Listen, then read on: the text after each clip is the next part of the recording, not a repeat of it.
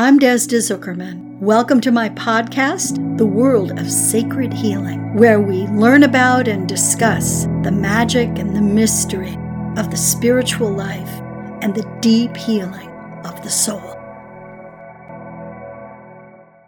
As the last rains of winter fall and wash away all of the dirt and the grime from the last year, we're now starting to see rainbows everywhere.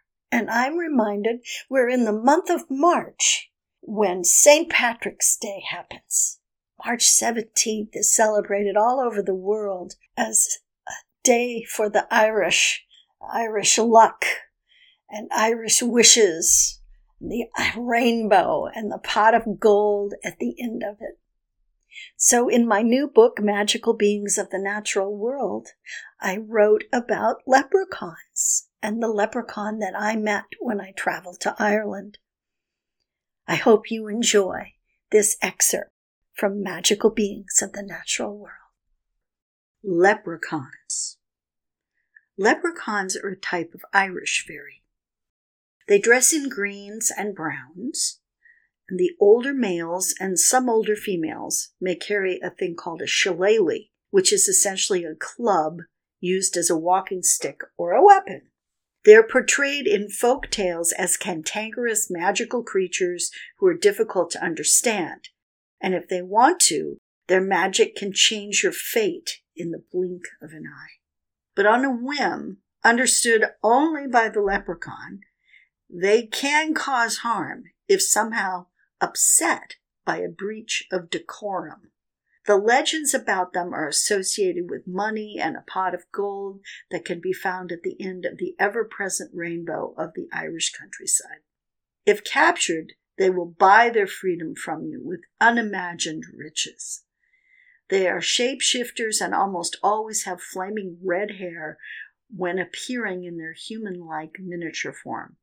What makes leprechauns famous are their very strict rules about human interaction. The slightest little misunderstanding is liable to set them off and cause your luck to turn.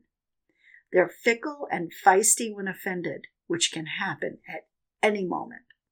I've only seen one once when I went to Ireland in 1970. Naturally, I went to Blarney Castle to kiss the stone that enables you, if it's your destiny, to become a great storyteller. Walking up the path to the castle from the car park, I was startled to see a little man, about 18 inches tall, dressed in the garb of an 18th century gentleman. He looked like he was middle-aged, with bright blue eyes and a craggy face. He wore a Kelly green waistcoat and well-worn shoes with a slightly raised heel that had buckles on top. His plaid knee socks, pulled up under brown trousers that fit just below the knees, were very distinctive. He stood on a rock on the right side of the path with his broad-brimmed hat pulled down over his eyes. Tufts of unruly bright red hair gathered into a ponytail at his neck. Dark blue smoke curled up from a pipe held in his teeth, and his hands were shoved deep in the pockets of his trousers. A large watch fob draped across what appeared to be a vest. I stopped in my tracks and stared at him amazed. Of all the places to see a little person. Suddenly, looking right at him with no warning, a wave of exhaustion swept over me, and I actually fell asleep on my feet for a split second. My whole body relaxed. I felt myself falling toward the ground and jerked open my eyes that had been closed only for a moment, just to catch myself before I hit the ground. I was no longer tired, but now seated on the big flat stone was a large ginger cat with a gold chain around its neck that was suspiciously like the watch fob the leprechaun had been wearing.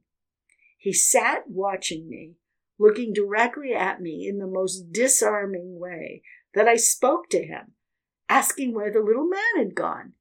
He didn't move, but stared back at me like I was a mouse or a bird he might gobble up without a thought.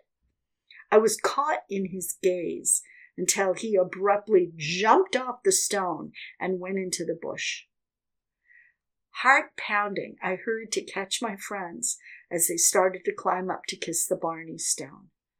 And I knew I would always remember my leprechaun.